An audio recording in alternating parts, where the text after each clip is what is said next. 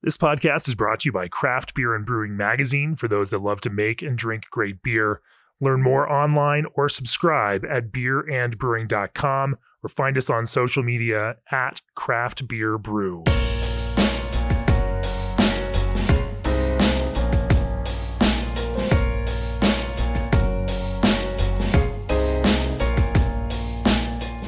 Welcome to the Craft Beer and Brewing Podcast. I'm Jamie Bogan. This is podcast episode 241, and we are taking a different tactic than we would normally take here on the podcast this week. While we generally focus on the technical and the pragmatic for our audience of brewers, today we're going to back out a little bit and talk about theory and human development and evolution in the place of alcohol.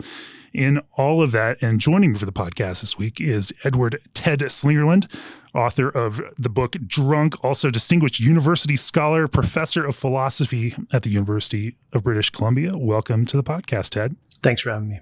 I know I saw you on some other popular media last year as the book came out. You've certainly done bigger podcasts than this and done some television appearances. And yet, as I picked up your book and started reading it last year, I was struck by the argument that it made that the consumption of alcohol in the history of human evolution is not an accident. It's not a bug. It is a feature, as you will, that it's hard to separate the evolution of human species as a successful entity on this planet compared to other animal life forms. It's hard to separate that from the consumption of alcohol itself. It's an intriguing idea, especially for those of us who often find ourselves making apologies for alcohol here. Yeah.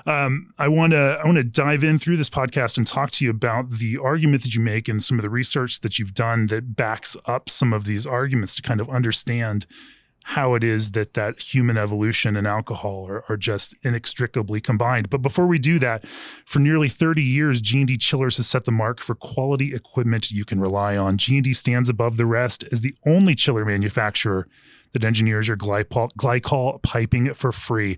G&D also stands alone as the only chiller manufacturer with an in-house team of installers and engineers with 30 years of real-world field labor experience in breweries, wineries, and distilleries. Contact the Total Glycol System Design experts today at gdchillers.com. Also, support for this episode comes from BSG. Did you know that BSG sources hops directly from growers and processes them in their FSSC certified facility in Yakima Valley? From Azacca to Zappa, BSG's hops are pelletized for optimal dispersion in the boiler or FV and packaged in nitrogen flushed bags to preserve all of those tasty and enticing aromatics. To learn more about how your hops go from farmer to fermenter, get in touch with BSG at Let's Talk Hops at bsgcraft.com.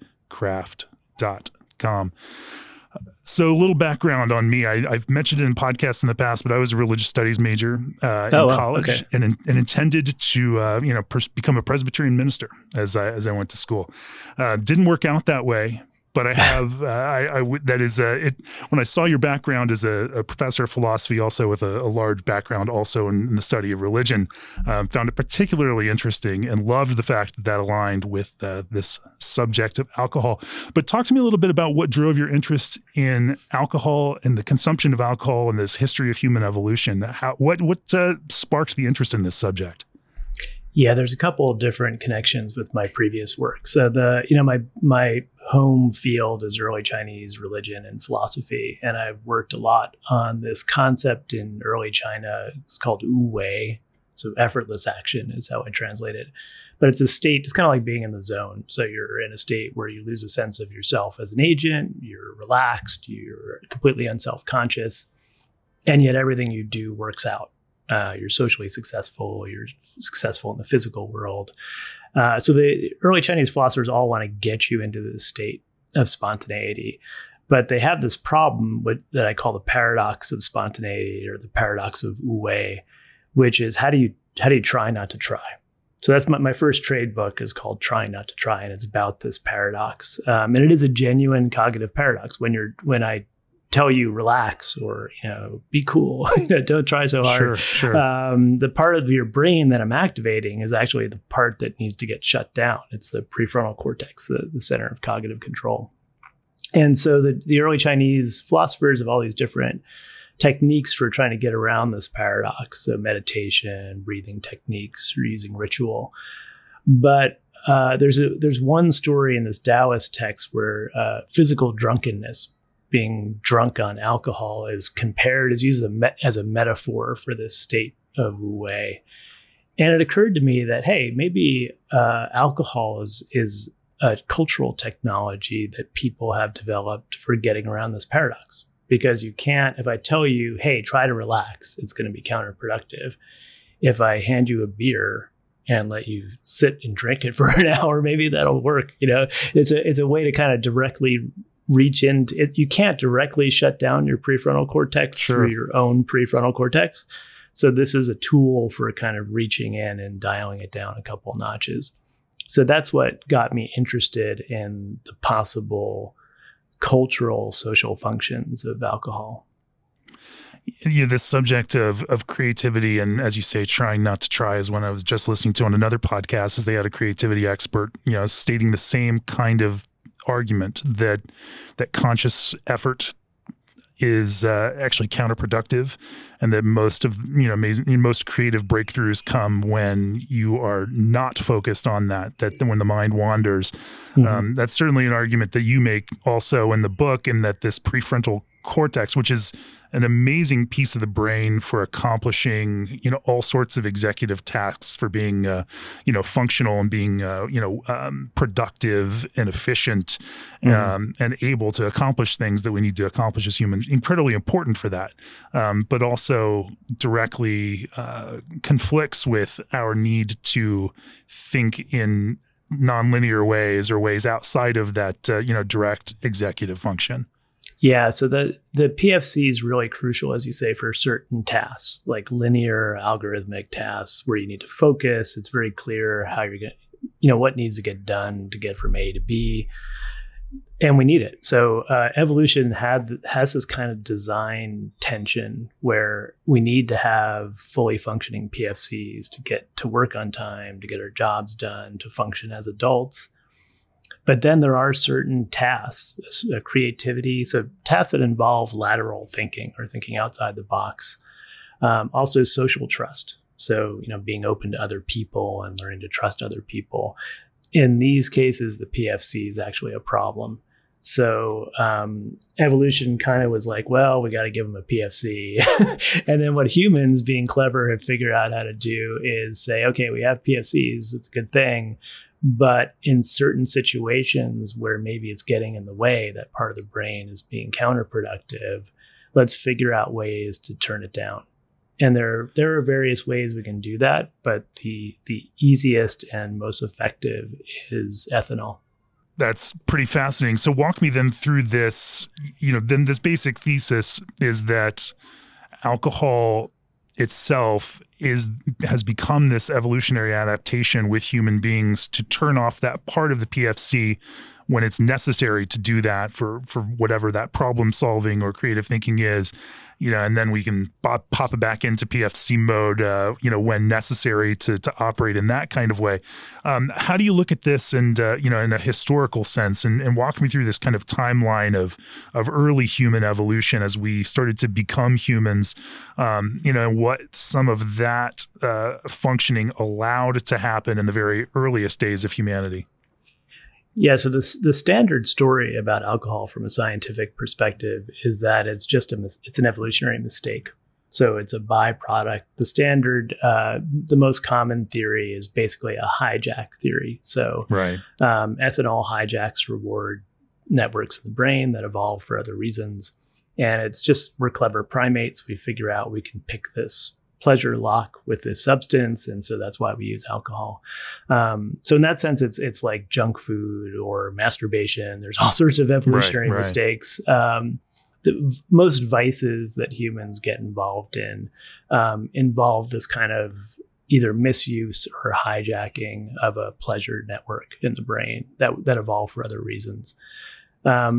I became, when I started looking into the science and the history of alcohol, I became really dubious about this story, just because, the two things about alcohol, one is the high costs. So it's really it's a really dangerous substance. It's got all Sure. these health problems. It can lead to all these social problems. So unlike, for instance, masturbation, it's extremely costly. It's also, unlike junk food, ancient. Humans have been producing and consuming alcohol. And this is something I really didn't realize until I started doing the research for the book. We've been producing and consuming alcohol for as long as we've been doing anything as a species in an organized fashion, before even agriculture. So, Right. so the surprising thing, once I started digging into the history, I always thought, again, the standard story is, we invented agriculture, we started living in these large scale communities. And then at a certain point, again, a kind of mistake story, someone left some, porridge sitting out too long and it started to ferment, and we tasted it and it made us feel good. And we thought, oh, this is cool. Let's start making this deliberately. So the standard story is that alcohol production was kind of a byproduct or mistake after agriculture. But if you look at the data, it actually seems that human beings were gathering together, producing alcohol, engaging in these large scale festivals way before agriculture. So they were deliberately coming together and producing alcohol, not only before agriculture, but the suggestion is that the desire to produce more and better alcohol may have been the impetus to actually settle down and start growing crops deliberately in the first place. Creating alcohol at that point would have been incredibly resource intensive, like massively resource intensive for, nomadic hunter gatherers. And come at a huge cost, where what they are potentially using to create alcohol then is something that they are not ingesting as calories to keep themselves alive. And when you are a nomadic hunter gatherer, in 10,000 BCE, I mean, that's a humongous decision to make at that point. Yeah, it's, well, as you know, especially making beers is technically pretty challenging. There are a lot of steps involved. You're not giving up calories necessarily. So there are some advantages to taking grain and converting it into alcohol. It's got a lot of calories. There's also what's called biological ennoblement. So one theory about early agricultural societies is that the way they managed to survive on very monotonous diets. So once we move from being hunter-gatherers to settling down, in the Fertile Crescent into these agricultural communities, your average person's diet got really crappy. I mean, they used as hunter-gatherers, they were eating, fruits, vegetables, meats, and then suddenly they're living on a diet of bread, mostly bread. And it's a bit of a puzzle why they didn't get sick without nutrients. And one of the theories is that it's because they were drinking beer as well. Because when you ferment beer, you actually create a bunch of micronutrients that are very important. So there is, once we get into settled societies, alcohol is playing a function in terms of providing us with some nutrition and important vitamins. But I think the really crucial part is that it's the motivation for doing that in the first place. So if you, not just in the Fertile Crescent, if you look around the world, you see that the first cultivated plants are being cultivated for their psychoactive properties, not for their nutrition. So in South America, teosinte, which is the ancestor to maize, to corn, got cultivated, and it didn't get cultivated for making tortillas or bread, because teosinte makes terrible, it doesn't make very good bread products. Yeah. What it does make is really good beer. So chicha, this fermented beverage that they make now out of maize. So basically no one would have noticed this plant if they weren't interested in alcohol production and not grain production. And again, other parts of the world, you see the same thing. The first cultivated plants, people seem to be attracted to because they do something to their mind. Sure. I want to get in and talk a little bit about why that is and what it was that made, early humans then, focus on this. What kind of adaptations that might have allowed in that human population that would allow them to thrive? Because, even at that point, as a part of a primate family, there are lots of other animals that could have certainly thrived in the same kind of way for various other reasons. And I think there's this interesting element that allows alcohol, in conjunction with human beings, to make some of the steps, certainly socially. Let's talk a little bit about that. But first, is your brewery struggling to source or afford berry ingredients? Historic heat waves devastated U.S. berry crops, causing supply to dwindle and prices to skyrocket. That's why brewers are switching over to Old Orchard's craft concentrate blends, which mimic straight concentrates, but at a better price point and with a more reliable supply. Is it any surprise that Old Orchard's best sellers are raspberry and blackberry flavors? Reclaim your margins and order your craft concentrates at oldorchard.com/brewer. Also, as craft beer's most trusted point-of-sale system, Arrived is the mobile all-in-one solution you need to decrease service friction and increase guest satisfaction. With a full suite of craft-specific features, no contracts, and no monthly fees, Arrived provides the necessary tools to help your brewery grow. Go to arrived.com/CBB to set up a free customized demo. That's Arrived, ARRYVED.com/CBB. Remember, there is no I in Arrived. So Ted, let's talk about that. Clearly, early humans were putting a lot of resources into alcohol, creating alcohol, ethanol-based alcohol in various ways. What then, is this step that allowed human species to take that allowed it to say jumpstart or throw into warp speed this development of human beings as then what is now the most dominant species on the planet?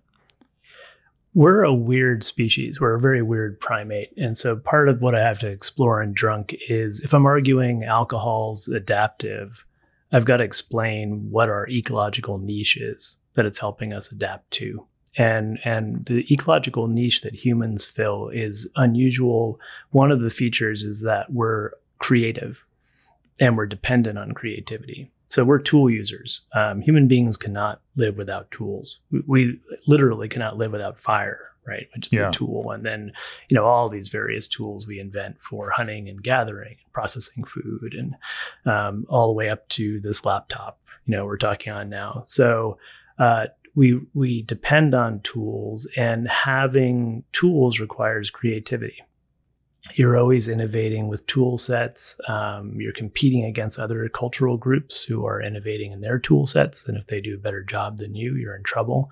So we're dependent on this kind of lateral thinking creativity.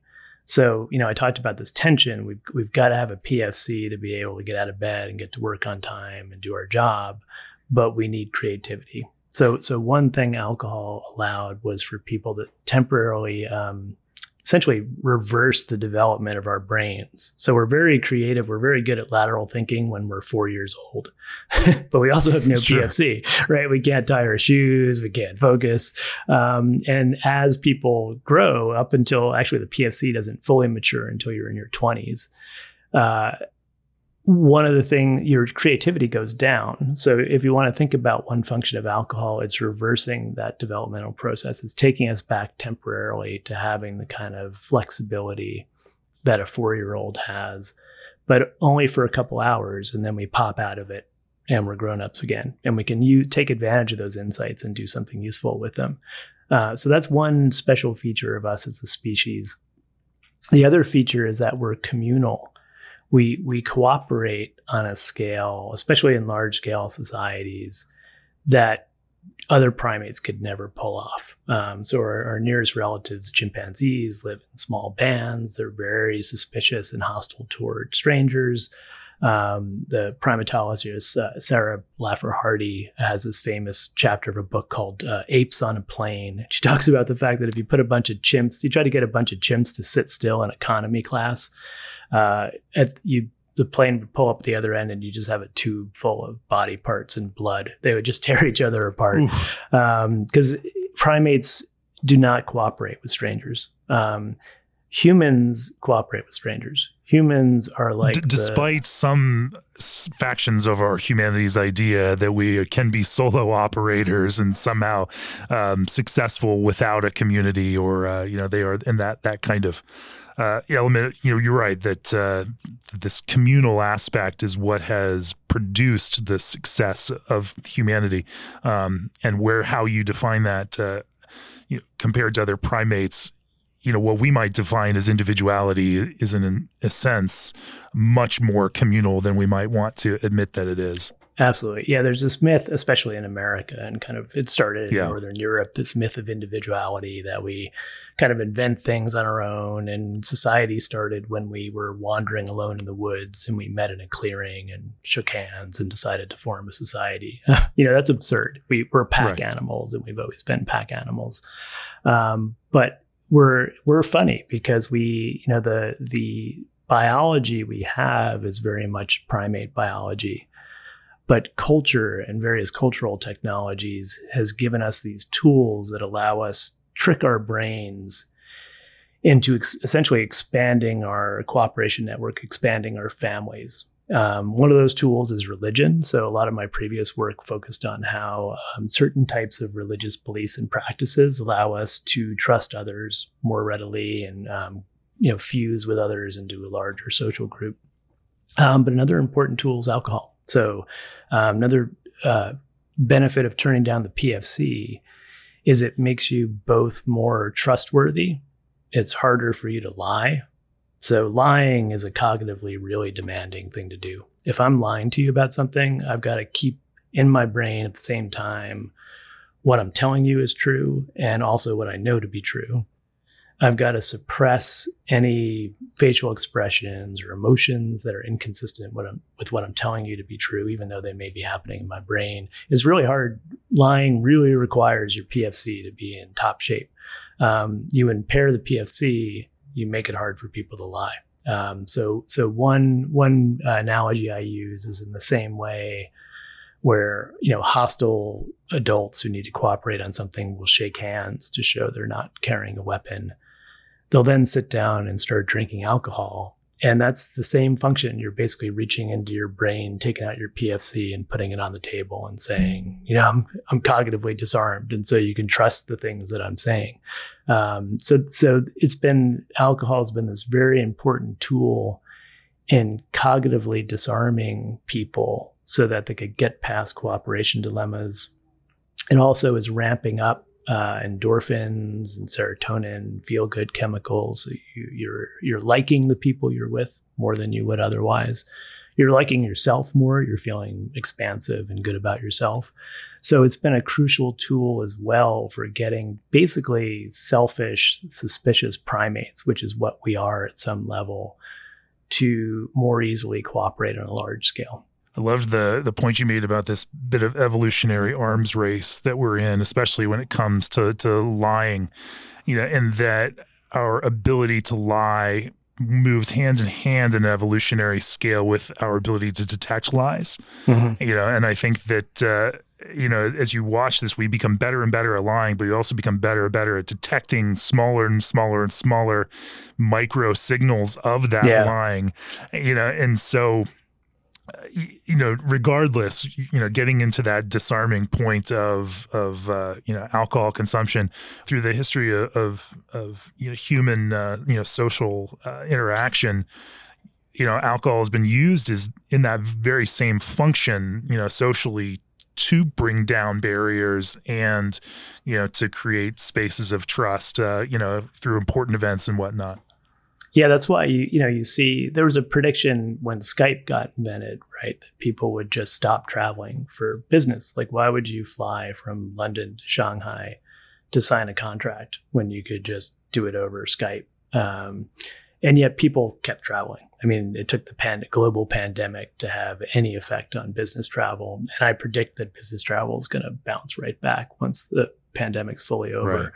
Right. And that's because this has been, all throughout the history of human beings, human civilization, anytime you get potentially hostile individuals sitting down and having to come to some sort of agreement, or at least individuals who might have different interests, the alcohol comes out or some similar substance. So in the few parts of the world where they don't have alcohol, they have some other substance that does the same thing, kava, or in some cases, hallucinogen-laced tobaccos.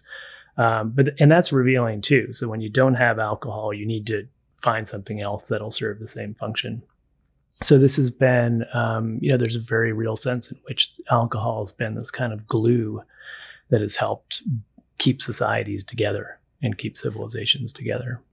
Yeah, no, I think you're right. And I think it's interesting when we look at it, even from a, kind of a sensory standpoint, the technology always keeps up with the evolutionary adaptations. I mean, I think about it in terms of, like we've talked about it here on the podcast, whether it's taste sensory, whether it's visual sensory, all of these senses are developing constantly. I mean, our ability to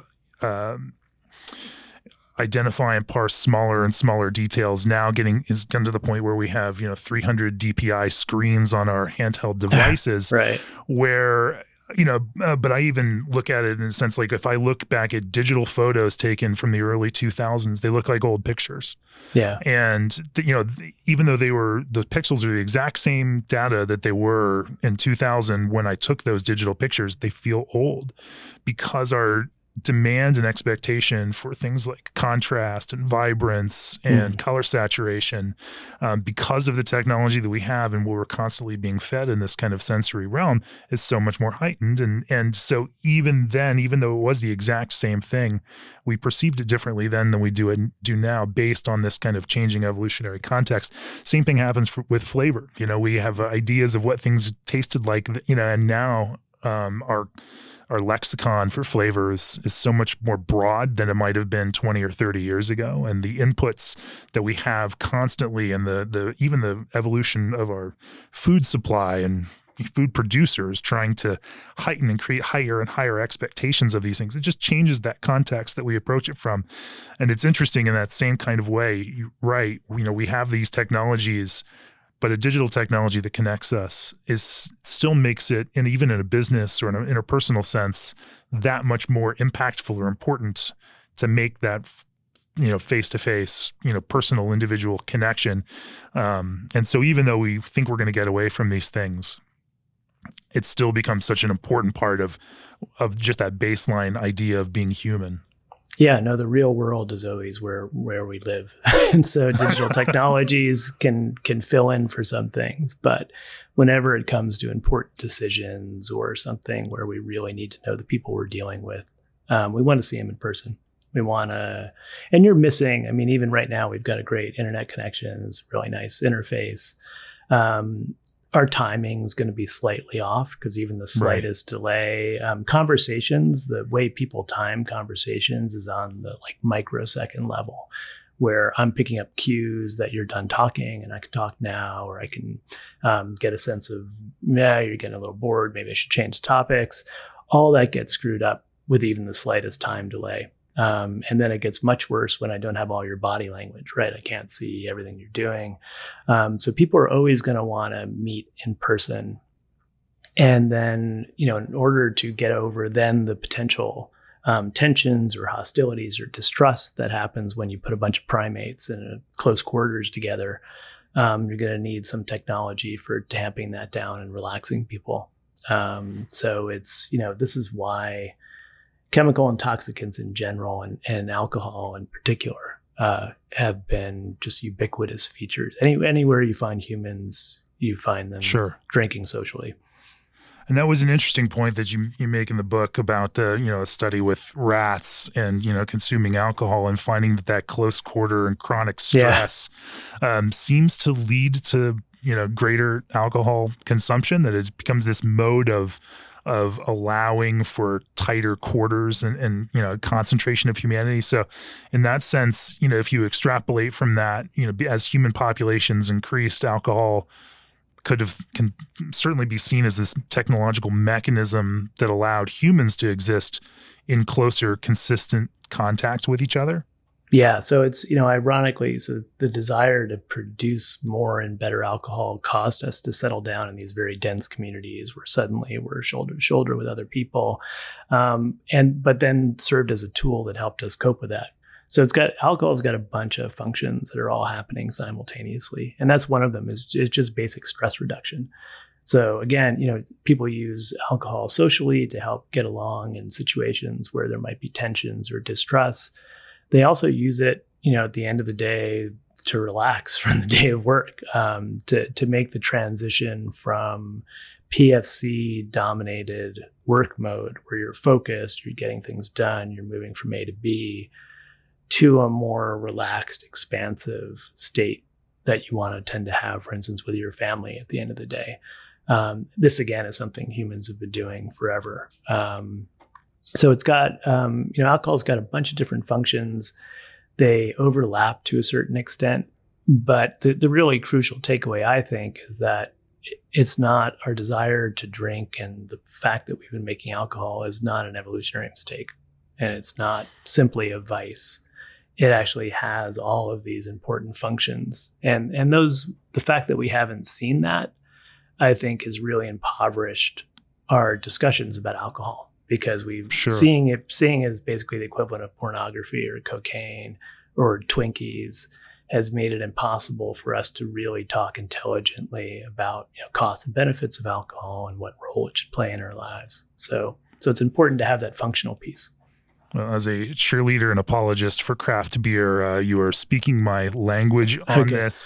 And we can talk, I want to talk a little bit about, some of those lines, because clearly there are lines, in that consumption of alcohol where up to a point it can be productive, and then past a certain point it can flip and have more negative results. Before we do that, from the rotatable pickup tube on Rogue Brewing's pilot brew house to the integrated hopbacks on Sierra Nevada's twin prototyping brew houses, SS Brewtech has taken technology they invented working with world-renowned industry veterans and made them available to every craft brewer. To learn more about SS Brewtech's innovation list, head on over to ssbrewtech.com.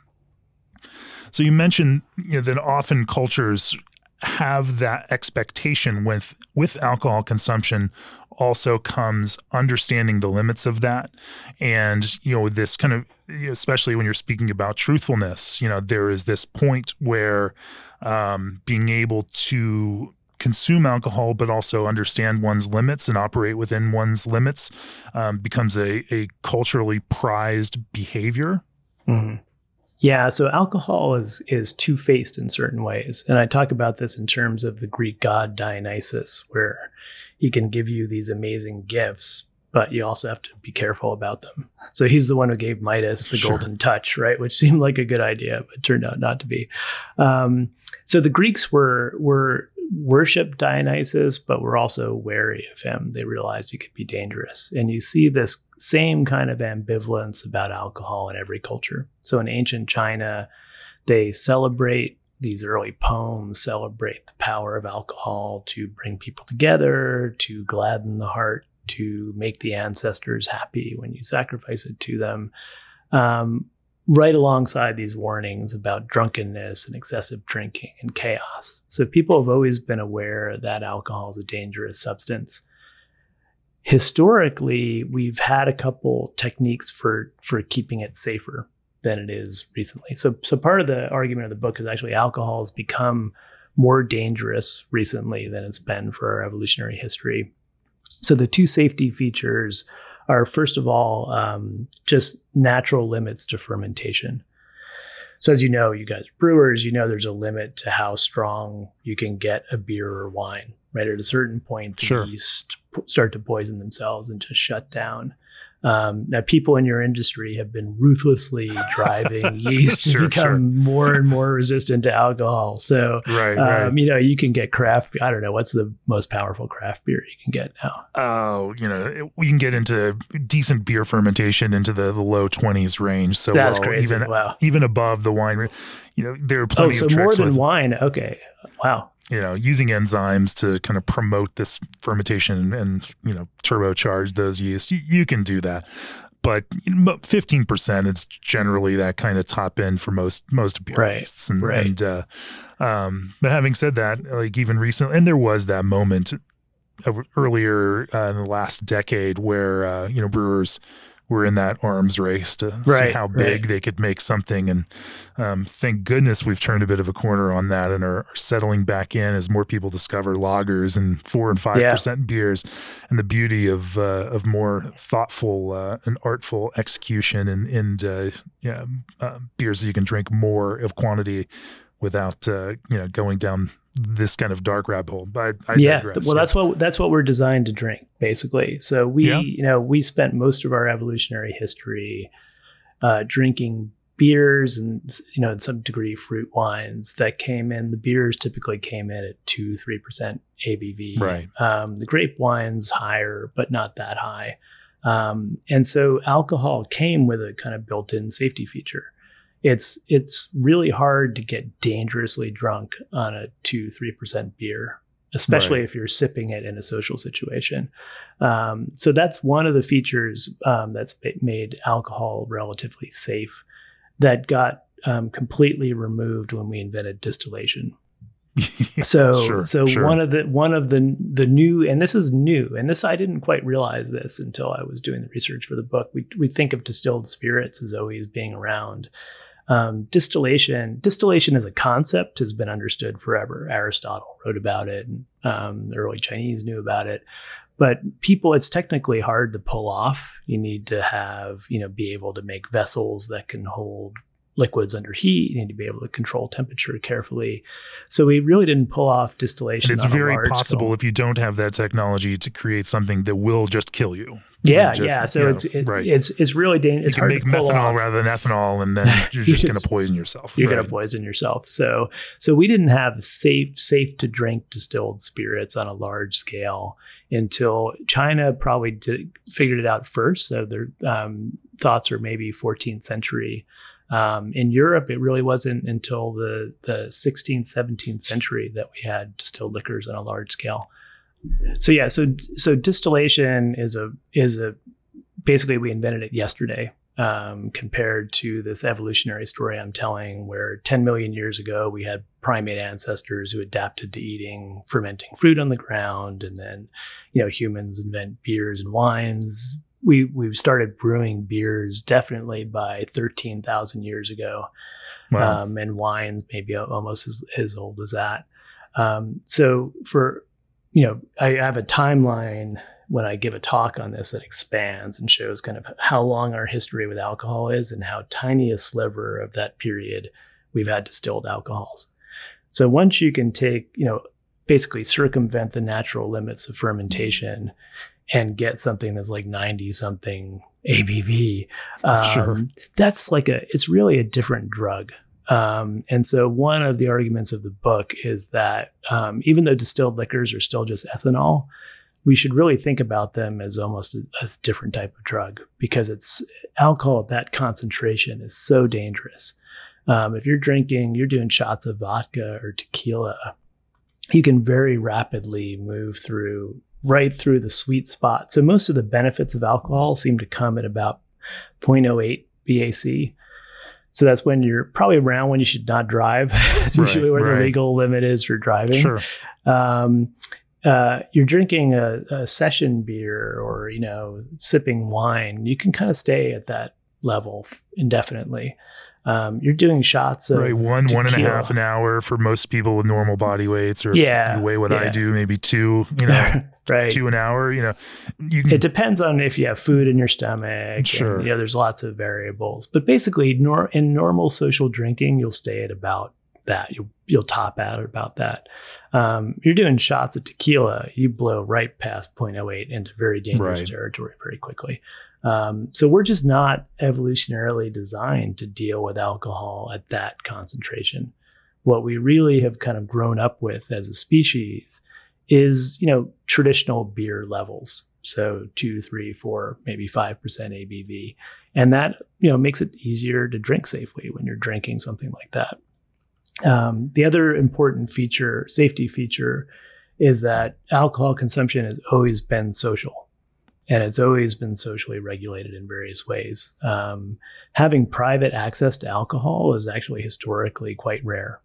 Typically, the only way you would get to drink is communally. It'd be stored in a central place. Everyone would gather and drink. Typically, drinking is regulated ritually. So in ancient Greece, the symposium, this wine party, was regulated by the symposiarch, the person in charge of it. And they'd be in charge of watering down the wine, like deciding what concentration to get it at.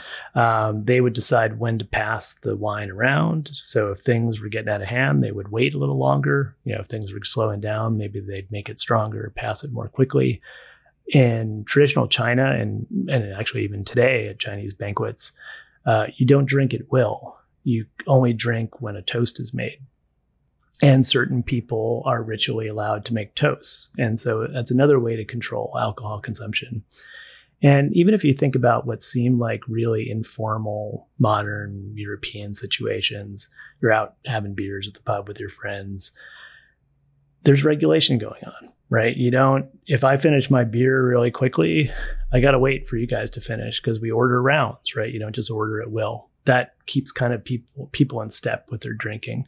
If I'm having too many cocktails, having too many glasses of wine too quickly, the waiter may say, may actually avoid my table Sure. for a little bit, Sure. right? There are various ways you can kind of slow people down.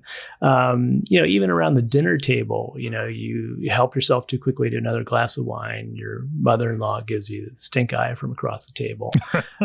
So we have all these subtle ways where we regulate each other's alcohol consumption, it's really hard for individuals by themselves to do that. And so a new development that's really dangerous is drinking alone. The fact that people have private access to alcohol. I can sit alone in my apartment and I've got all this cold wine in the fridge, and I can just top myself off whenever I want. It's very hard for humans because alcohol is super addictive. That's one of the most dangerous things about it, is it's really physically addictive substance. We're not evolutionarily designed to be drinking 90-something ABV liquids. We're also not evolutionarily designed to be drinking alone. And modern life has made that possible for the first time. And so that's the two, I call them the dangers of isolation and distillation, are the kind of twin banes of modern existence. And then we've seen this kind of turbocharged during COVID, right? Sure, People in COVID lockdowns. I could get, I couldn't leave my house, but I could get a case of liquor delivered to my apartment. enough liquor to like kill a small village I could just have in my house.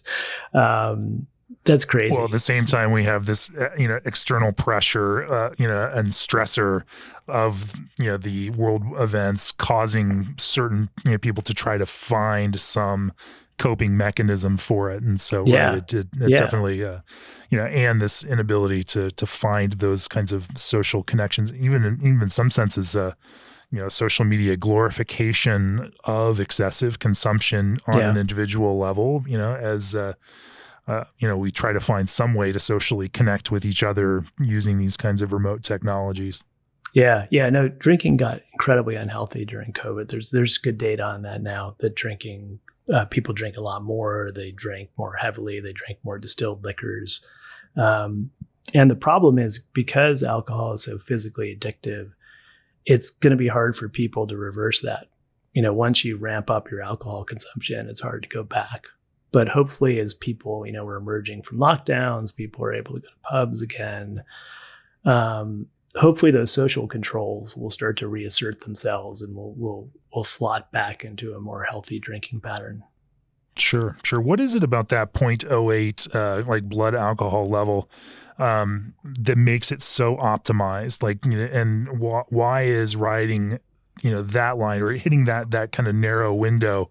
What is it about that amount that provides the kind of perfect basis for overcoming some of those prefrontal cortex negative impacts, increasing this kind of trust thing and pushing that social element? Or in some cases, driving, I know you mentioned the Ballmer peak, that idea that having the right amount of alcohol in your system makes you a better coder if you're Steve Ballmer of Microsoft. What is it about that like thin band that that makes it so effective to ride that space? It's just it's the right balance between control and loss of control. You're not stupid drunk. You're not slurring your words. You're not, being dumb, but your PFC is relaxed. Your endorphins, serotonins are pumped up. You haven't fallen into the strongly depressive arm of alcohol inebriation. So alcohol is both a stimulant and a depressant at the same time, right. But the depressant effects become dominant if you drink a lot more, and especially if you're drinking really heavily. So it just seems to be the sweet spot. What you want is the right balance between control and lack of control, and 0.08 seems to get you there. Yeah. And there's this kind of, what you mentioned, a peak and kind of decline effect where the that depressive element of alcohol tends to kick in as, either you've consumed too much or you've stopped then consuming and you're starting not seeing as many of the positive aspects while you're still consuming. Talk to me about how that works. Alcohol is really complex physiologically. So Stephen Brown, the journalist, has referred to it as a pharmacological hand grenade. So you've got things like cocaine or LSD that are going in and doing very specific things to the brain. They're, affecting one network in a very predictable way. Alcohol it's almost like a little kid playing the piano and hitting all the keys at once. It's doing all these different things at the same time. So it's, releasing these feel-good hormones, serotonin, dopamine. It's down-regulating the PFC. Then it starts to have depressant effects on motor functions. This is why, you start to stumble or slur your words when you've had too much. And it also, as it hits your system, it's getting furiously broken down. We have all this machinery to latch onto alcohol as soon as it comes into our body and try to break it down and get rid of it. Our body's trying to do that. We're breaking it down. So there's some very complex, both multiple cognitive effects happening, but then the mix of them changes over time. And that's all affected by how quickly you're drinking, how strong the alcohol you're drinking is, what your tolerance is, do you have food in your stomach? So it has complicated effects on humans. But the reason I argue that I call alcohol the king of intoxicants, and it's because it's got these advantages that other chemical intoxicants don't have. So it is relatively easy to dose. If you know what you're drinking, you live in a culture where you have a beer that you drink, you know how much you can drink. It's easy to dose. It has very quick effects. You start drinking it and you'll start feeling something in a few minutes. It's got a relatively short half-life. So because we have this machinery that's dedicated to breaking it down, if you stop drinking, the effects fade pretty quickly compared to other drugs. And it does seem to have similar effects across individuals. And so this is where other drugs like cannabis has advantages. Cannabis is not physically addictive the way alcohol is. It's also probably better for you physiologically than alcohol is, but it has really variable effects across individuals. So it makes some people really extroverted and energetic. It makes me paranoid and makes me want to go to sleep. So it's not really a party drug for me. So that's challenging. It's hard to dose. Some long-lasting physiological memory impacts. It can impact your memory. It's hard to dose because if you're smoking it, you got to know how to hold it in your lungs. If you're doing edibles, that it takes so long for it to come on that it's hard to judge the dosage. With edibles, we've created the distillation equivalent of for cannabis right there. Plus the strains obviously are so much more powerful than what we were smoking earlier. But I argue in the book that if you gave a group of cultural engineers this task, you said, look, we need this. We need a substance that's easy to make. It's easy to discover by accident. So cultures can kind of stumble upon it. You can make it out of anything. It'll have similar effects across individuals. It'll come on fast, but also disappear quickly. They'd invent something very much like alcohol. So it's no accident that it's become the dominant cultural tool for having these functional effects.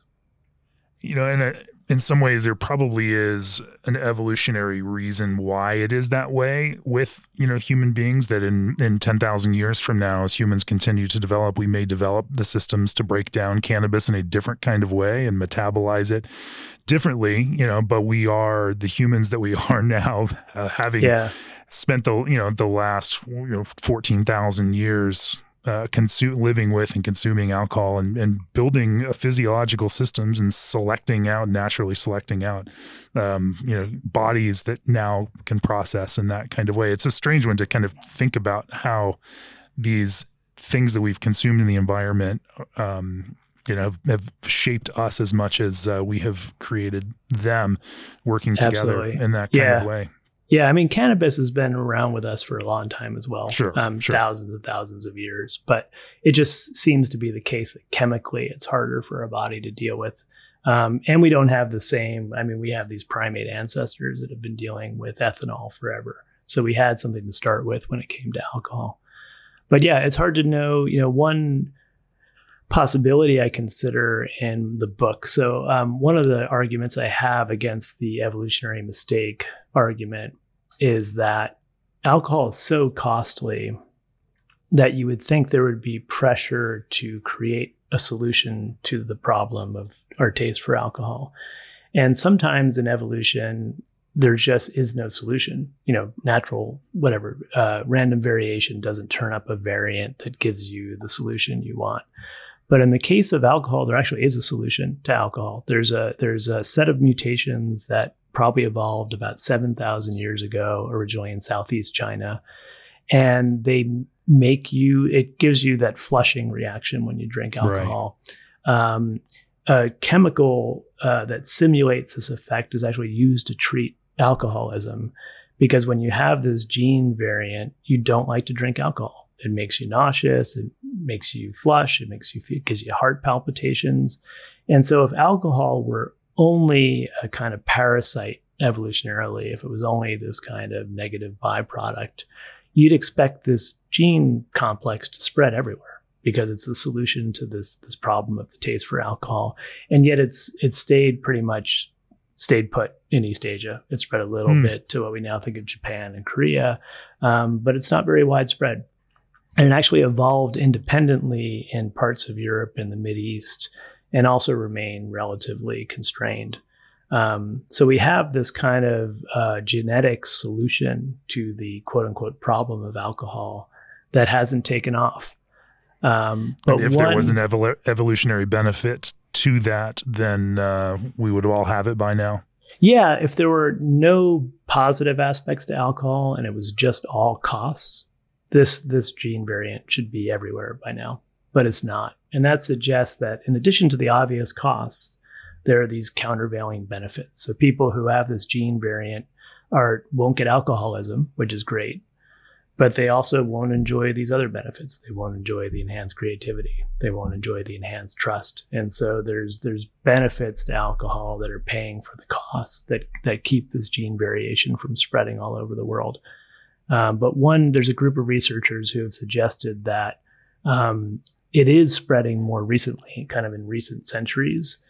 And it would be interesting if it's the case that with these new dangers like distilled alcohol, the kind of balance between cost and benefit has changed a little bit. And so therefore, we're going to see this gene variant becoming more prevalent. That's a possibility. It's a really interesting but crazy one to think about. That and I look at it even like the tick that's now spreading throughout the southern and southwestern United States, where it makes people allergic to meat. Really? Okay. Or red meat, right? And so these. You watch nature work in mysterious ways to accomplish goals. That could become adaptive, right? In an environment where too much red meat consumption is a problem. Yeah.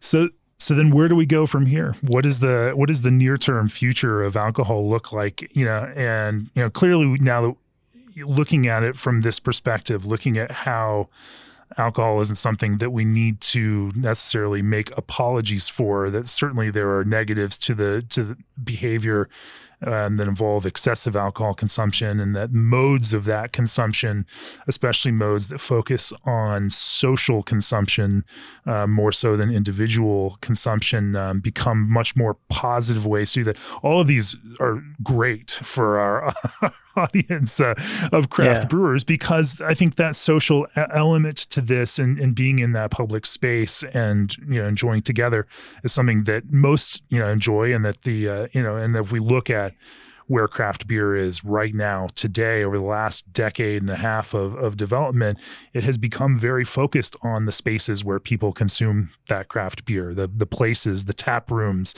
going and drinking together and exploring the creativity of a brewer in a place and feeling the environment itself, and doing that with each other, and socializing through that process where we can regulate each other, but also we can enjoy the experience with each other.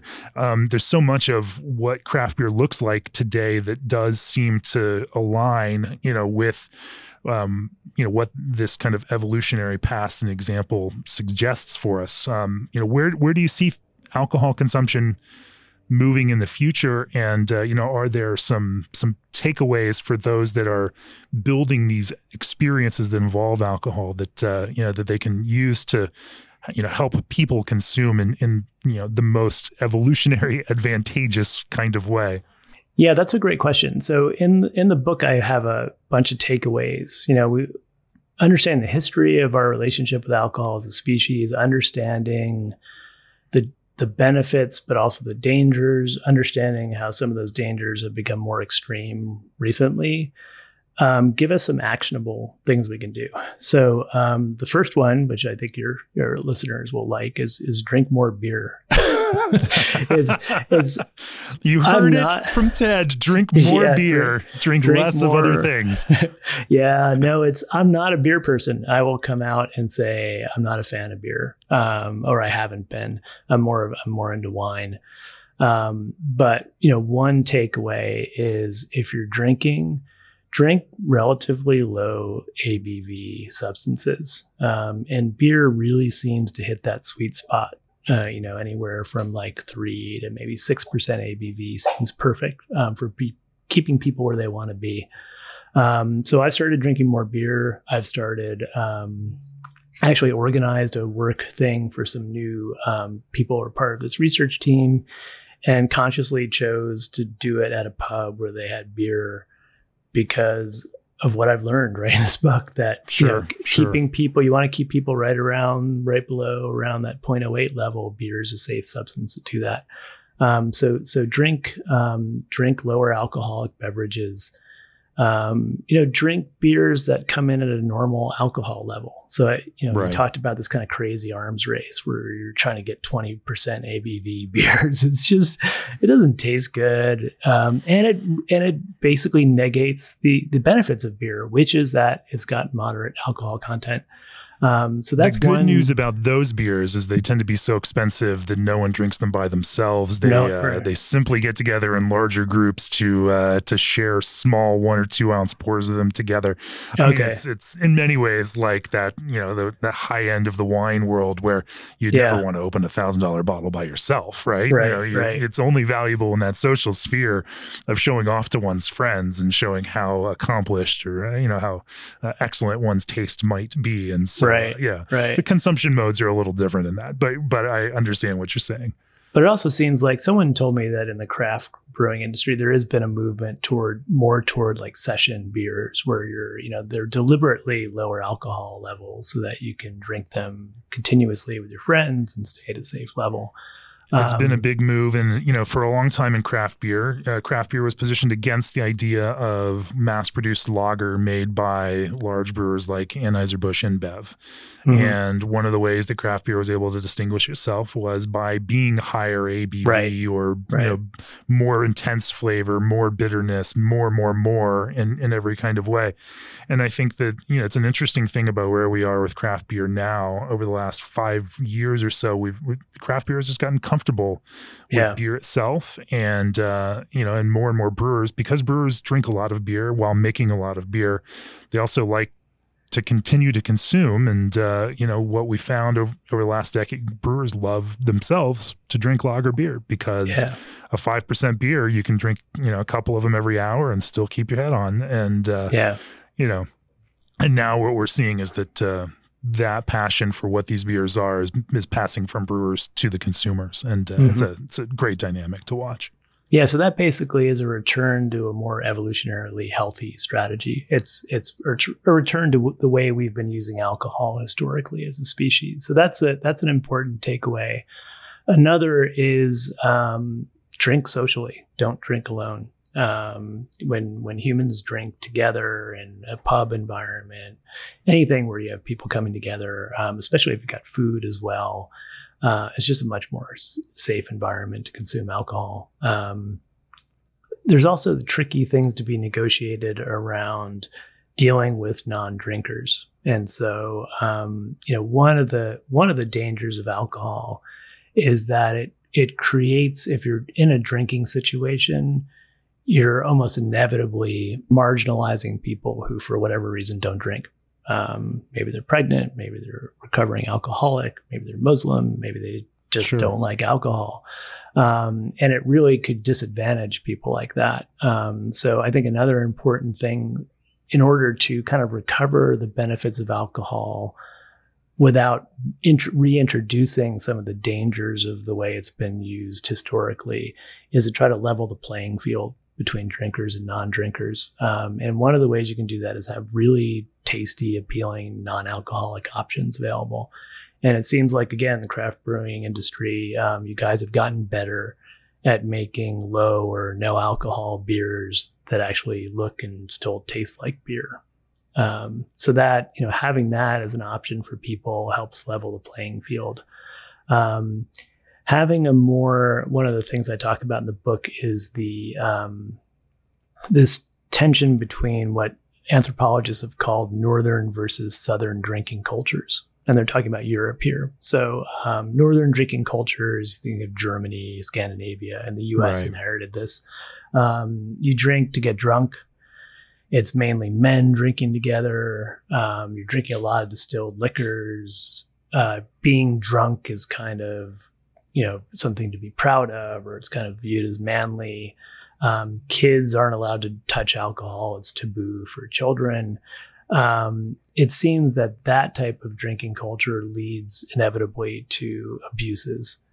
You contrast that to the southern drinking culture. So what you find in Italy, Spain, places like that, they're drinking mostly beers and wines.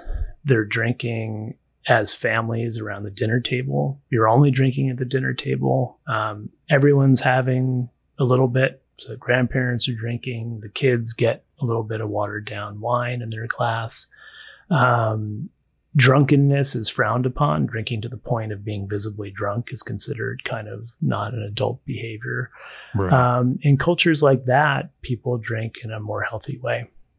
And so, another takeaway is try to adopt more of a Southern drinking culture.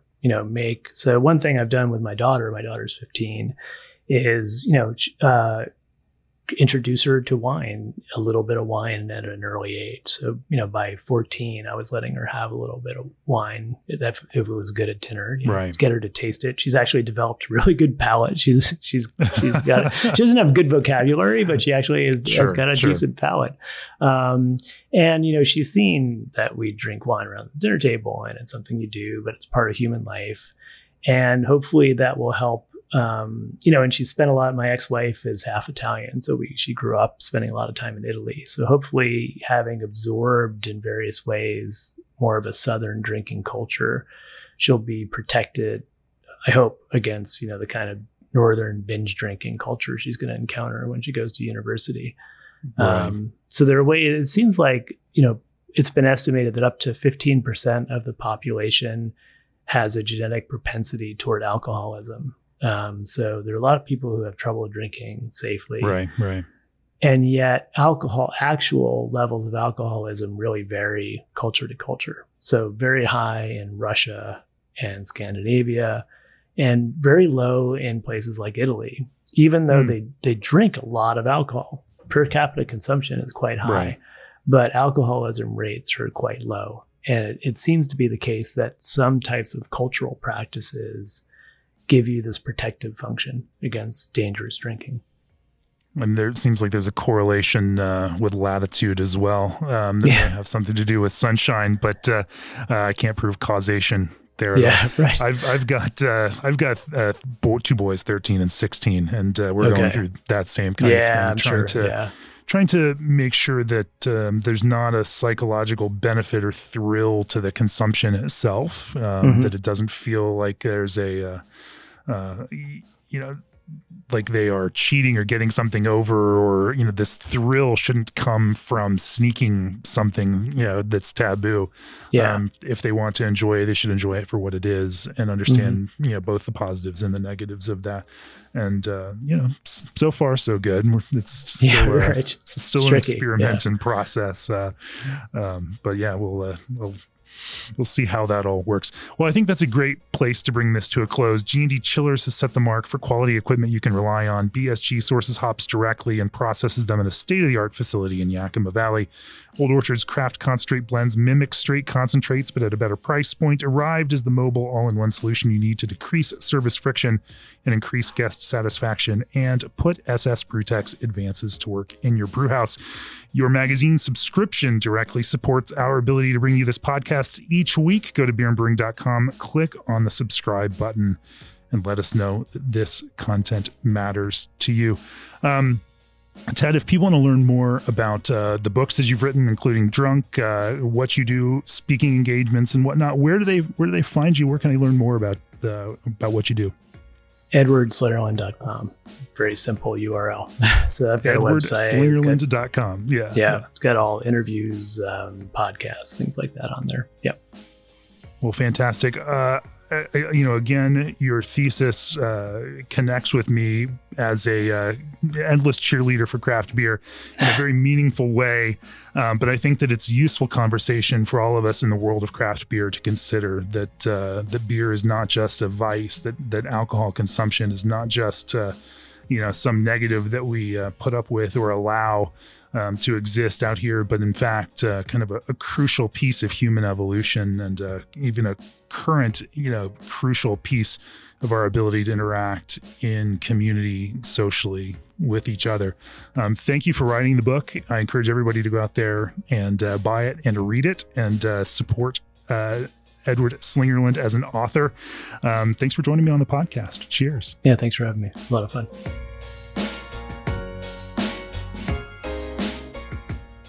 This podcast is brought to you by Craft Beer and Brewing Magazine, for those that love to make and drink great beer.